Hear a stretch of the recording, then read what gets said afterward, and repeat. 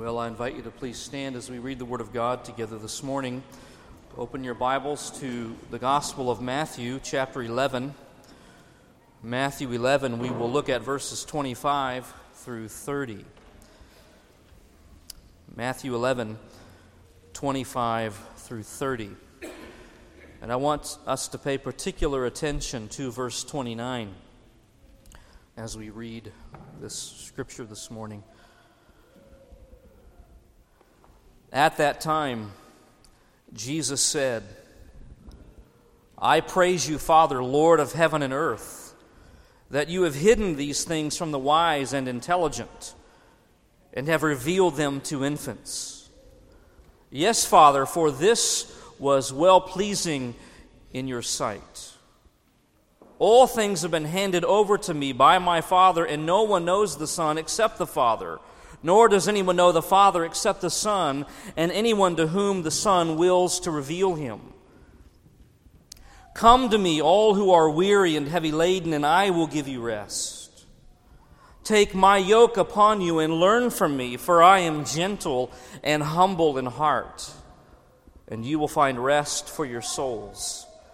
For my yoke is easy, and my burden is light. Would you pray with me this morning?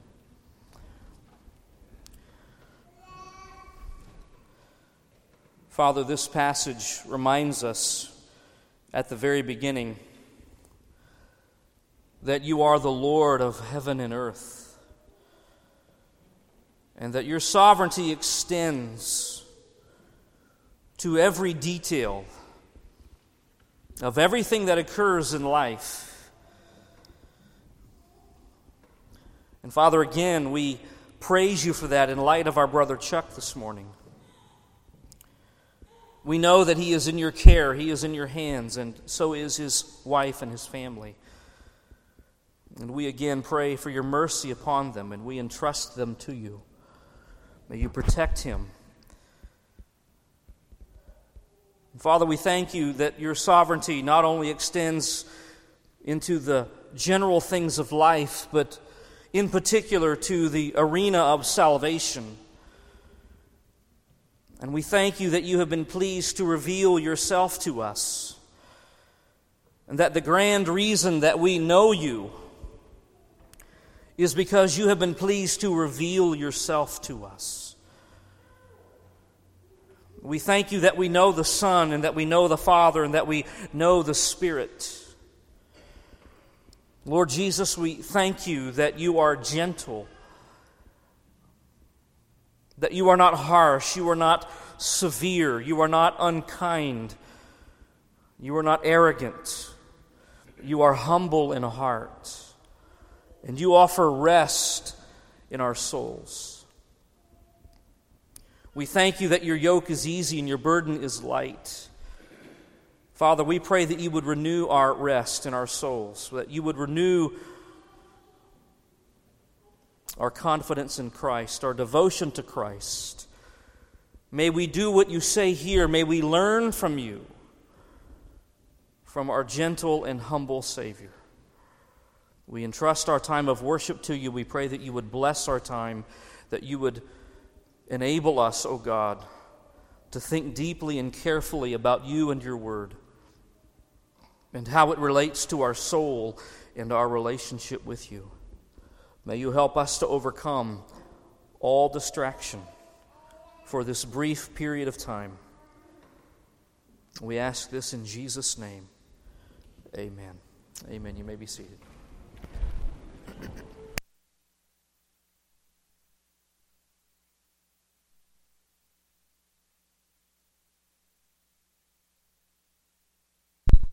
Well, please take your Bibles, if you would, and open them to Philippians chapter 2.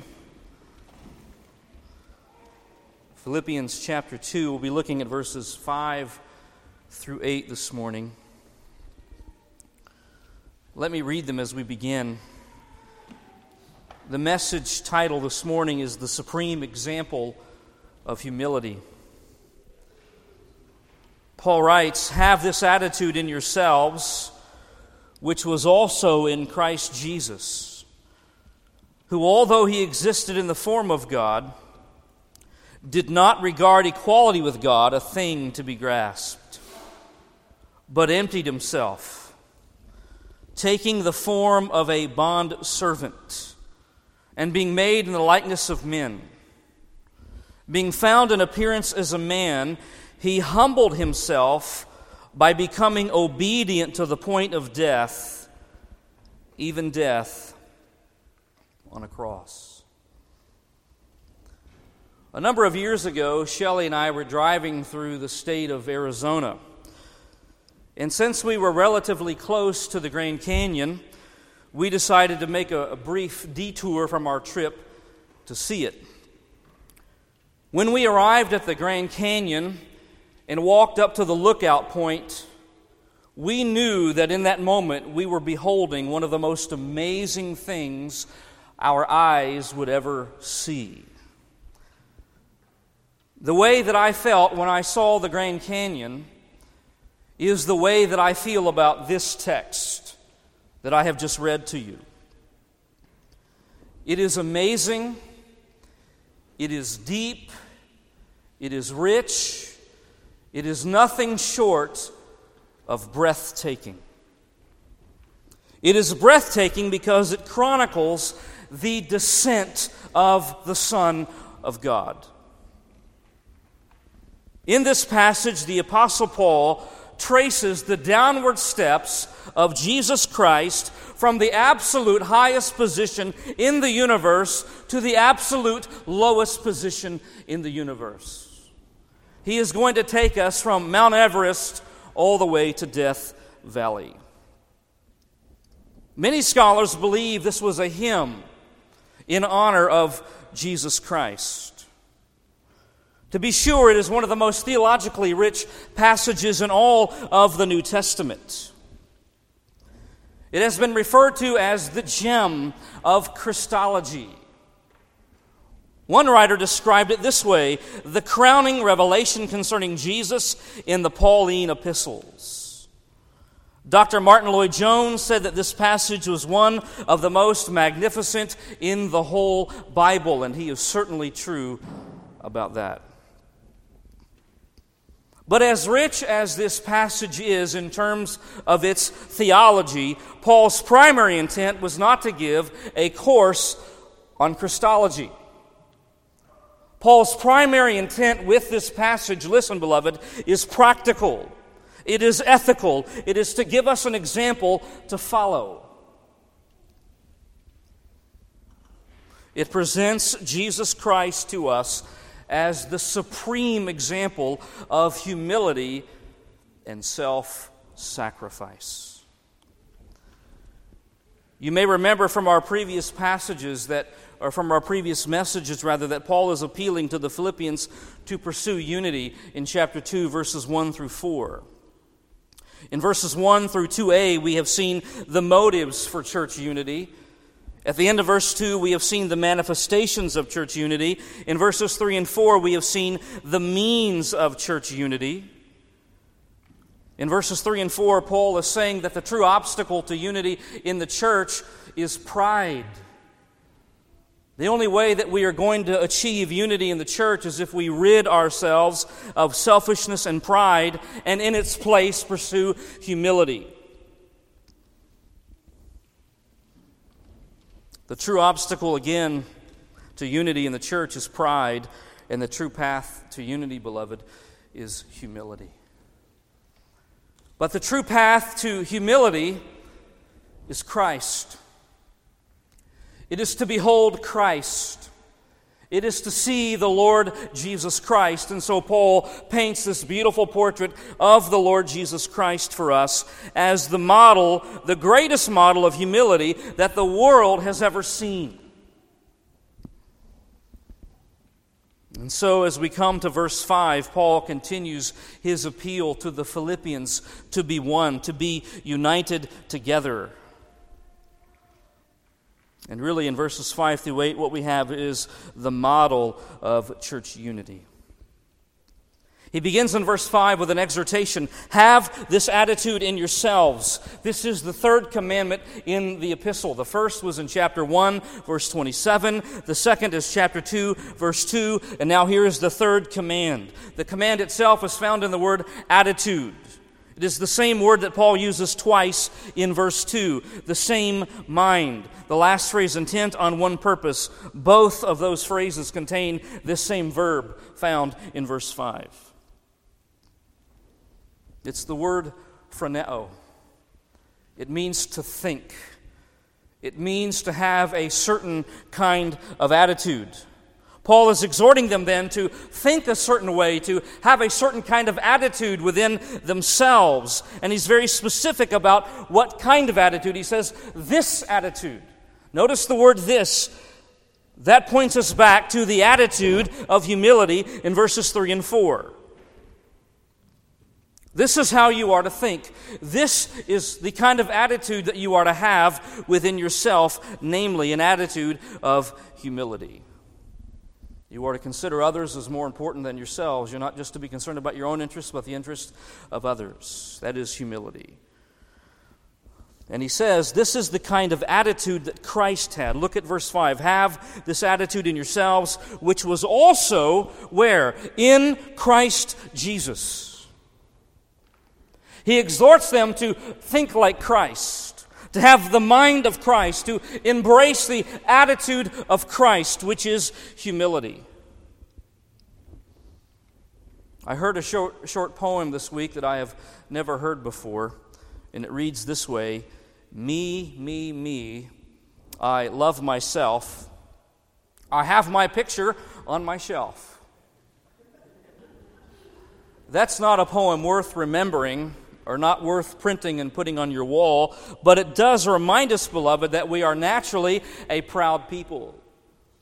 We are naturally in love with ourselves. We love to make much of ourselves. We would rather have others serve us than to serve others. But this is the kind of attitude that we are to avoid if we are to achieve unity in the church. Someone once asked Augustine, what are the most important things for a Christian to remember? He said there are three: humility, humility, humility. That is essential to unity in the church.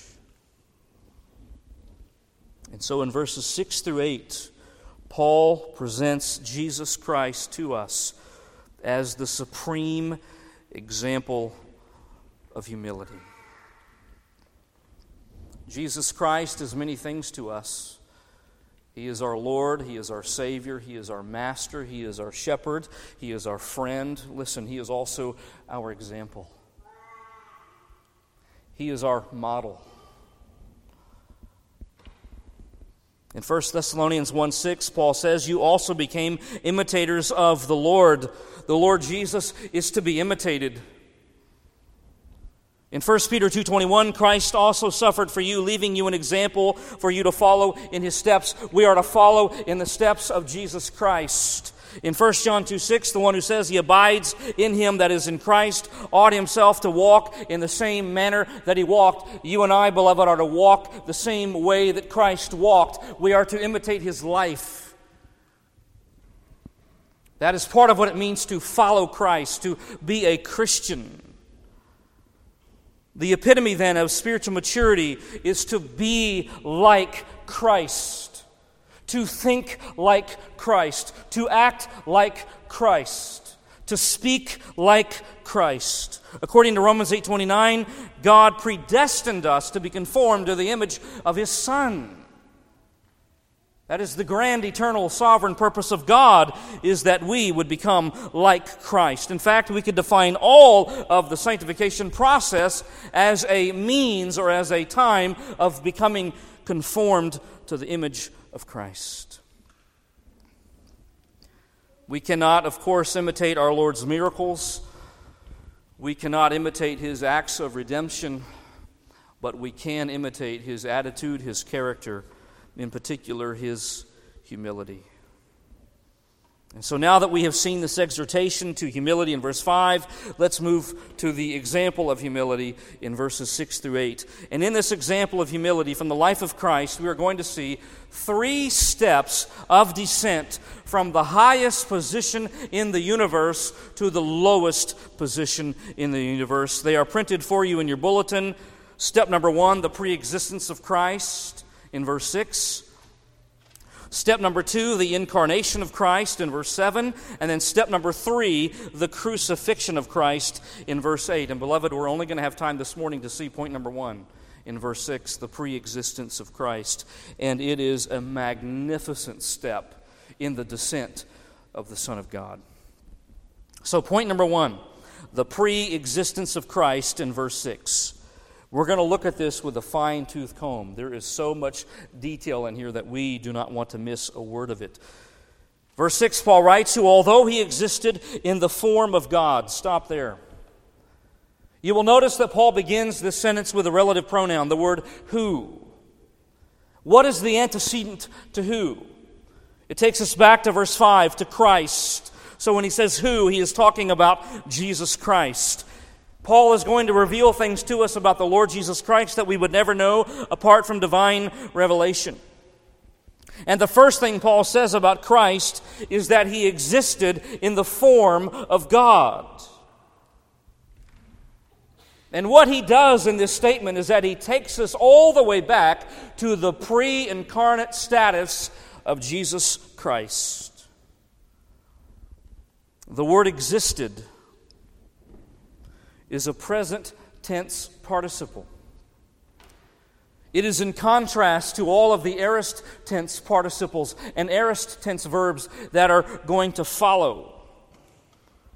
Being in the present tense, Paul is emphasizing the eternal nature of Christ. He exists, present tense, permanently in the form of God.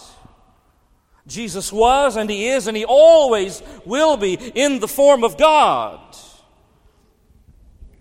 From eternity past all the way to eternity future, Jesus exists in the form of God. The word form is a Greek word morphe. We get English words like morphology from this word. It basically refers to the essence of something, the unchanging, essential being or character of something. And Paul uses this word twice in this passage. He uses it here in verse 6, and he uses it again in verse 7 when he talks about Christ taking the form, the morphe, of a bondservant, of a doulos, of a slave. It's a very critical word in understanding the person of Christ and the work of Christ. Paul contrasts this word morphe with the word schema that he uses in verse 8. It is translated in the NAS as appearance, being found in appearance as a man.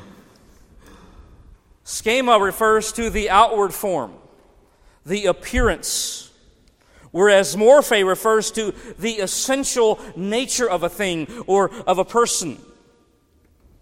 Schema is subject to change. Our appearance or the appearance of things is subject to change, whereas morphe does not change. It is changeless. Let me try to illustrate the distinction between morphe and schema. I am a male, as you know. That is my morphe. I will always be a male. But there is something about me that does change, and that is my schema. For example, I used to be an embryo, and then I was a baby, and then I was a toddler, and then I was a child, and then I was a youth, and now I am a young adult. You agree? 38, still a young adult? You know, I know I'm pushing middle age. One day I will reach middle age like some of you, and that will be my schema. And then if I live long enough, my schema will be a senior adult. So my morphe is my maleness, which never changes, That is my essential character or being, but my schema, my appearance, my form outwardly is subject to change. And so when Paul says that Christ is in the form of God, the morphe of God, he is saying that the essential nature of Christ is what? Deity. Deity. Christ possesses the very nature of God. In fact, I believe that is how the NIV translates this verse. The nature of God. Christ is a divine being. He is God. He is God. So listen, in this first phrase here in verse 6, Paul is affirming two critical truths about the person of Jesus Christ, things that are essential to know about who He is, namely His pre-existence and His deity. Do you understand that about the Lord Jesus Christ? Do you understand that we are talking about somebody who is pre-existent? Somebody who has always been, somebody who has always existed, and somebody who is God. That is how Paul begins to unfold Christology, the nature of Christ. And he really combines the two. We could call this pre-existent deity. That is who Christ is. We have Christmas coming, and when we think of Christmas, we think of Christ coming into the world, and rightly so. But you need to understand that before Jesus ever came into the womb of Mary, before He was ever born in Bethlehem, listen, He was. He existed way before His conception. He existed way before Bethlehem. And this, my friends, makes Jesus Christ massively different from you and me. You and I did not exist until we were conceived in our mother's womb. We are finite creatures, and that is when our life began. But with Jesus Christ, what Paul is saying is that He is the eternally pre-existent God. He has always been. And He has always been in the form of God. Now let's explore this a little further in some passages that maybe you have never thought about in this way. Let's go to 1 Corinthians chapter 10 in verse 1. And this is to simply illustrate that Christ is in fact the eternally pre-existent God. 1 Corinthians 10, beginning in verse 1. Paul is recounting the history of Israel. He says in verse 1, "For I do not want you to be unaware, brethren, that our fathers were all under the cloud and all passed through the sea." What is that? That's the Exodus. "And all were baptized into Moses in the cloud and in the sea. And all ate the same spiritual food, and all drank the same spiritual drink, for they were drinking from a spiritual rock which followed them, and the rock was" whom? Christ. Do you understand what Paul is saying about Christ? Way before His conception in Mary's womb, all the way back into the ancient history of Israel, in the wilderness wanderings, Christ was with them. He's pre-existent. If you go to Matthew 23:37, we will find an affirmation by our Lord Himself about His pre-existence. Matthew 23:37. A very familiar passage to us. This is in the context of His final week before He is crucified, Passion Week. As you know, He was roundly rejected by Israel and murdered by Israel. In Matthew 23:37, Jesus says, "Jerusalem, Jerusalem, who kills the prophets and stones those who are sent to her, how often I wanted to gather your children together, the way a hen gathers her chicks under her wings, and you were unwilling." What does Jesus say about Himself here? I mean, obviously, He is saying that He is full of compassion. His heart still longs for the people of Israel, even though that they have rejected God so profoundly. But please notice that Jesus is the one who is tried throughout the history of Israel to protect them from judgment. It is He who is wanted on many occasions in the past to gather them together as a mother would her chicks. In other words, Jesus is affirming His existence during the ancient history of Israel. Now let's look at another example, John 8. And this one, I believe, is the most clear testimony from Christ Himself about His own eternal preexistence. John 8, verse 56. The context of the chapter is that Jesus is engaged in controversy with the Jews, which was often the case. Jesus is being challenged and attacked by Jewish unbelieving people. He says in John 8:56, "Your father Abraham rejoiced to see my day, and he saw it and was glad." So the Jews said to him, "You are not yet 50 years old, and you have seen Abraham?" In other words, Jesus, what you were saying is absurd. I mean, Abraham existed 2,000 years prior to this conversation. They understand the absurdity of what Jesus is saying. Jesus is not even 50 years old. How in the world could Abraham have seen you? Verse 58, Jesus said to them, "Truly, truly, I say to you, before Abraham was 2,000 years ago, I am."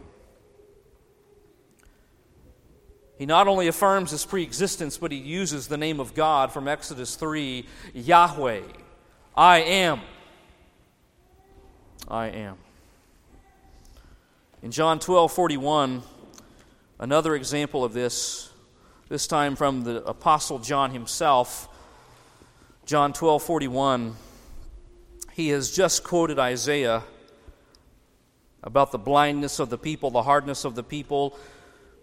They have rejected Jesus Christ in spite of all the amazing evidences He has given to prove that He is the Messiah. And he says here in verse 41, these things Isaiah said because he saw His glory and he spoke of Him. The context, the hymn refers to Christ. You may remember in Isaiah chapter 6 when Isaiah had the vision of God who was the thrice holy God exalted in the temple. And the angels were constantly saying, "Holy, holy, holy is God." That was when he was called into the ministry that he conducted. And what he is saying here, John is saying that Isaiah, when he saw the glory of God in Isaiah 6, he in fact saw Jesus Christ. Jesus Christ. Again, this affirms that Jesus is the eternally pre-existent God. In John chapter 1, verse 1, a verse that we all know very well, John writes, "In the beginning was the Word." This verse takes us back to eternity past. I mean, way beyond the wilderness wandering, way beyond Isaiah, way beyond Abraham. Before time began, Jesus Christ was. In the beginning was the Word, and the Word was with God. Before the creation of the world, Jesus Christ is in face-to-face communion with God the Father. And then he says, "And the Word was God." Again, Jesus Christ is God. He is a divine being. He is eternally pre-existent in the form of God. And because He is God, He possesses all of the substance, all of the attributes, all of the abilities of God Himself. In verse 3, all things came into being through Him, and apart from Him, nothing came into being that has come into being. He is the Creator God.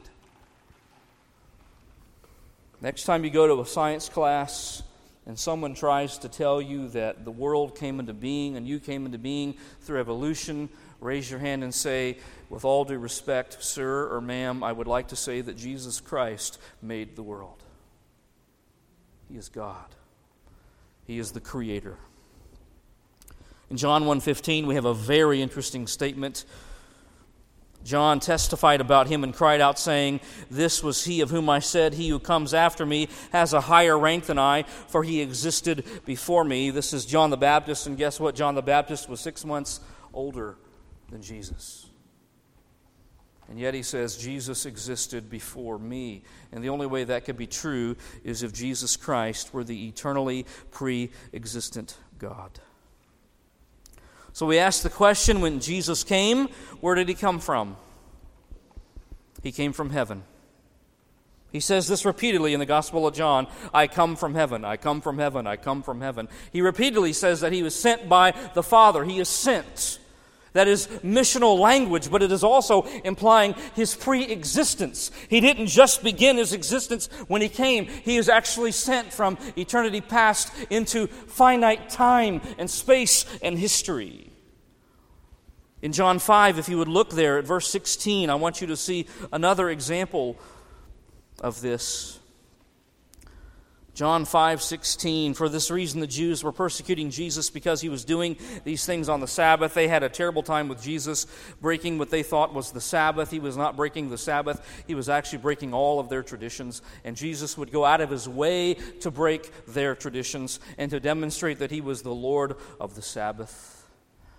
So they took great offense with Jesus. He says in verse 17, my Father is working until now, and I myself am working. You know what he is saying? God works on the Sabbath, my Father works on the Sabbath, and I do too. And they understand in verse 18, for this reason, therefore, the Jews were seeking all the more to kill him, because he not only was breaking the Sabbath, but also was calling God his own Father, making himself equal with God. They wanted to kill him for two reasons. He breaks the Sabbath, in their opinion, and he claims to be God.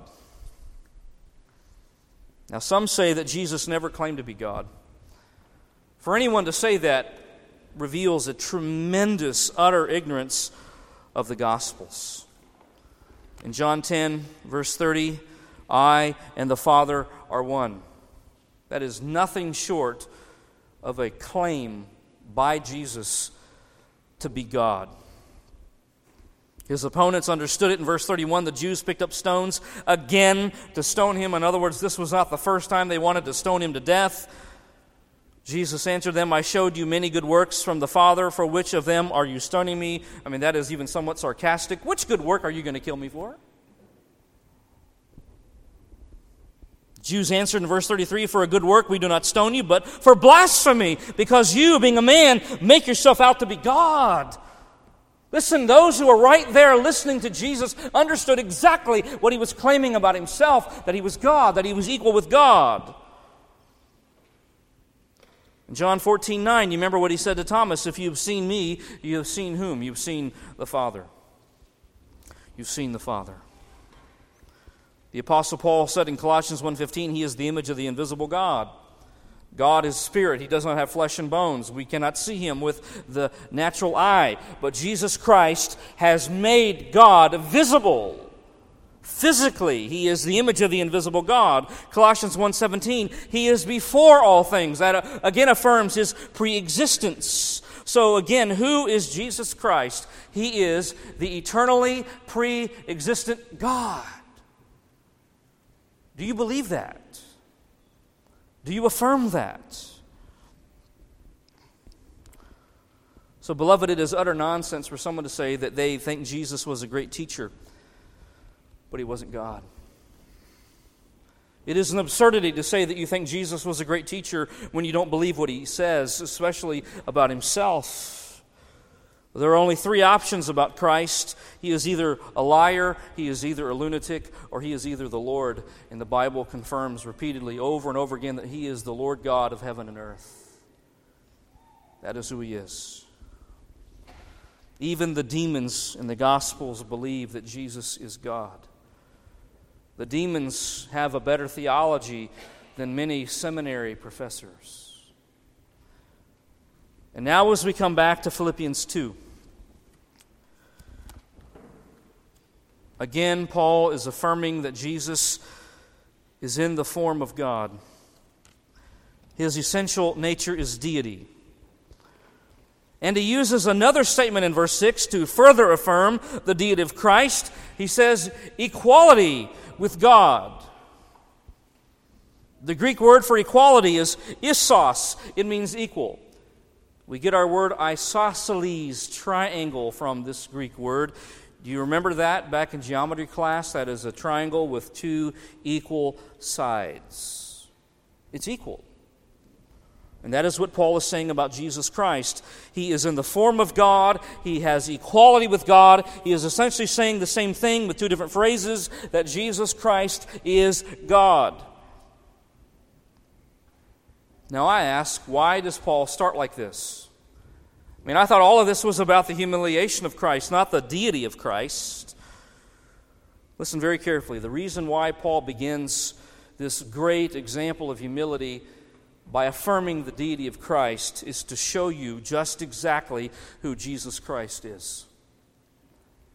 And to reaffirm to you the very first step in his condescension. The very first step in his descent.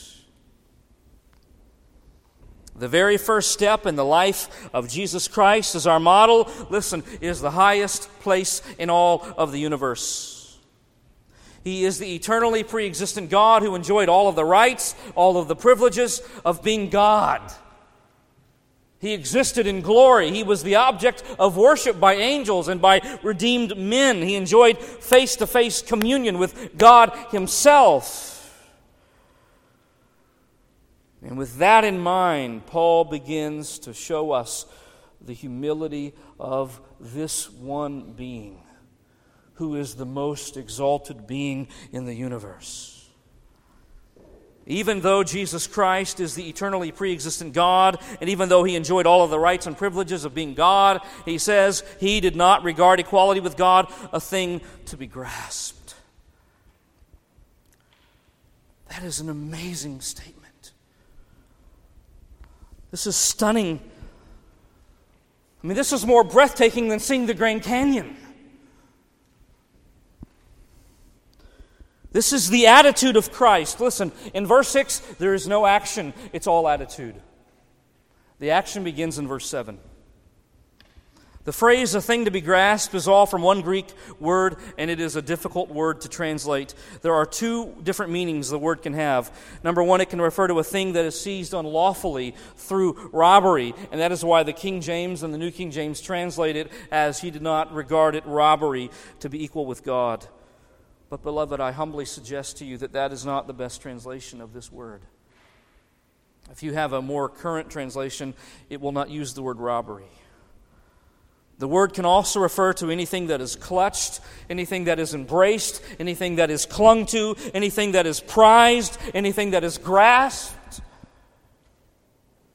And that is the idea. I mean, we all know what it is like to grab hold of something in life that we don't want to let go, like our family, like our health, like our money, like maybe our home, our children. But listen carefully. Christ had the opposite attitude when He existed in eternity past, regarding all of the rights and privileges that were His in heavenly glory. Jesus wasn't willing to clutch His divine rights and not let them go. He didn't say, all of these are mine and I'm never going to let them go. I'm never going to let go of glory. In other words, He's willing to yield them. In other words, He is humble. In other words, He is selfless. Selfless. I love what Jeff Thomas said, quote, God didn't have to pry His Son's fingers open as He clung tenaciously to the arms of the throne of heaven. The Father wasn't ever forcing the Son to leave for Bethlehem. The Father didn't cajole the Son or threaten the Son or plead with the Son to step down and make Himself nothing. There wasn't any kind of argument within the Trinity for Christ to leave or to humble Himself because He had that attitude already. Another writer said, God sent forth His Son, and His Son did not refuse to be sent. He did not refuse to be made poor. He did not refuse to beggar Himself. He did not refuse to become flesh. This is the attitude of Christ. I think the Holman Christian Standard Bible has the best translation of this phrase. It reads, He did not consider equality with God as something to be used for His own advantage. It wasn't for His own advantage. So what was the attitude of Christ toward his exalted position? He did not regard it as something to be grasped, to be used for his own advantage. Romans 15:3, for even Christ did not please himself. What is the attitude of Christ, beloved? It is humility. It is selfless. Peter O'Brien said Jesus refused to use for his own glory, or let me read it over again. Jesus refused to use for his own gain the glory that he had from the beginning. Unlike many Oriental despots who regarded their position for their own advantage, Jesus understood that equality with God did not mean getting, but giving. His attitude is not because I am the most exalted being in the universe. It's all about me getting. It was all about giving. Again, he is the supreme example of humility, the supreme example of being selfless.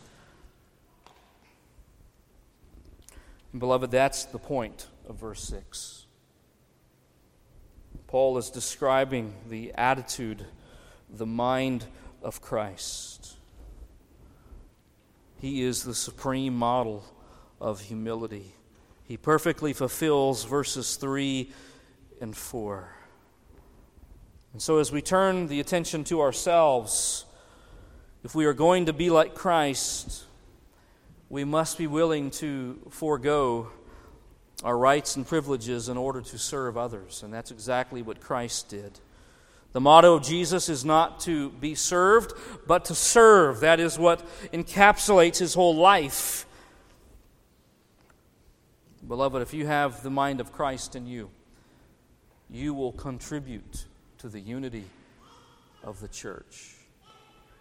If you do not have the mind of Christ in you, you will not contribute to the unity of the church. Now, next time we are going to move from the attitude of Christ to the action of Christ. As we conclude, if you would take your bulletin and look at the meditation theme, the theme is imitating the humility of Christ. We have 2 points to consider and to meditate upon. Number 1, even though Christ enjoyed all of the rights and privileges of being the eternally pre-existent God, he was willing to give them up for our sake. And number 2, if we are going to have the same attitude as Christ, we will be willing to give up our own rights and privileges in order to serve the needs of others. Let's pray together. Father, we thank you for Christ, and we are stunned and amazed and overwhelmed at his attitude of humility and selflessness. We thank you that he is the eternally pre-existent God who enjoyed all of the rights and privileges of glory and of being divine, and yet he was willing to forego those rights and those privileges so that he might serve us. Father, enable us to have the same mind as in Christ. May we all contribute to the unity of the church as we exemplify the character and humility of the Lord Jesus Christ himself. And we pray that you would do this for your own glory. In Jesus' name, amen.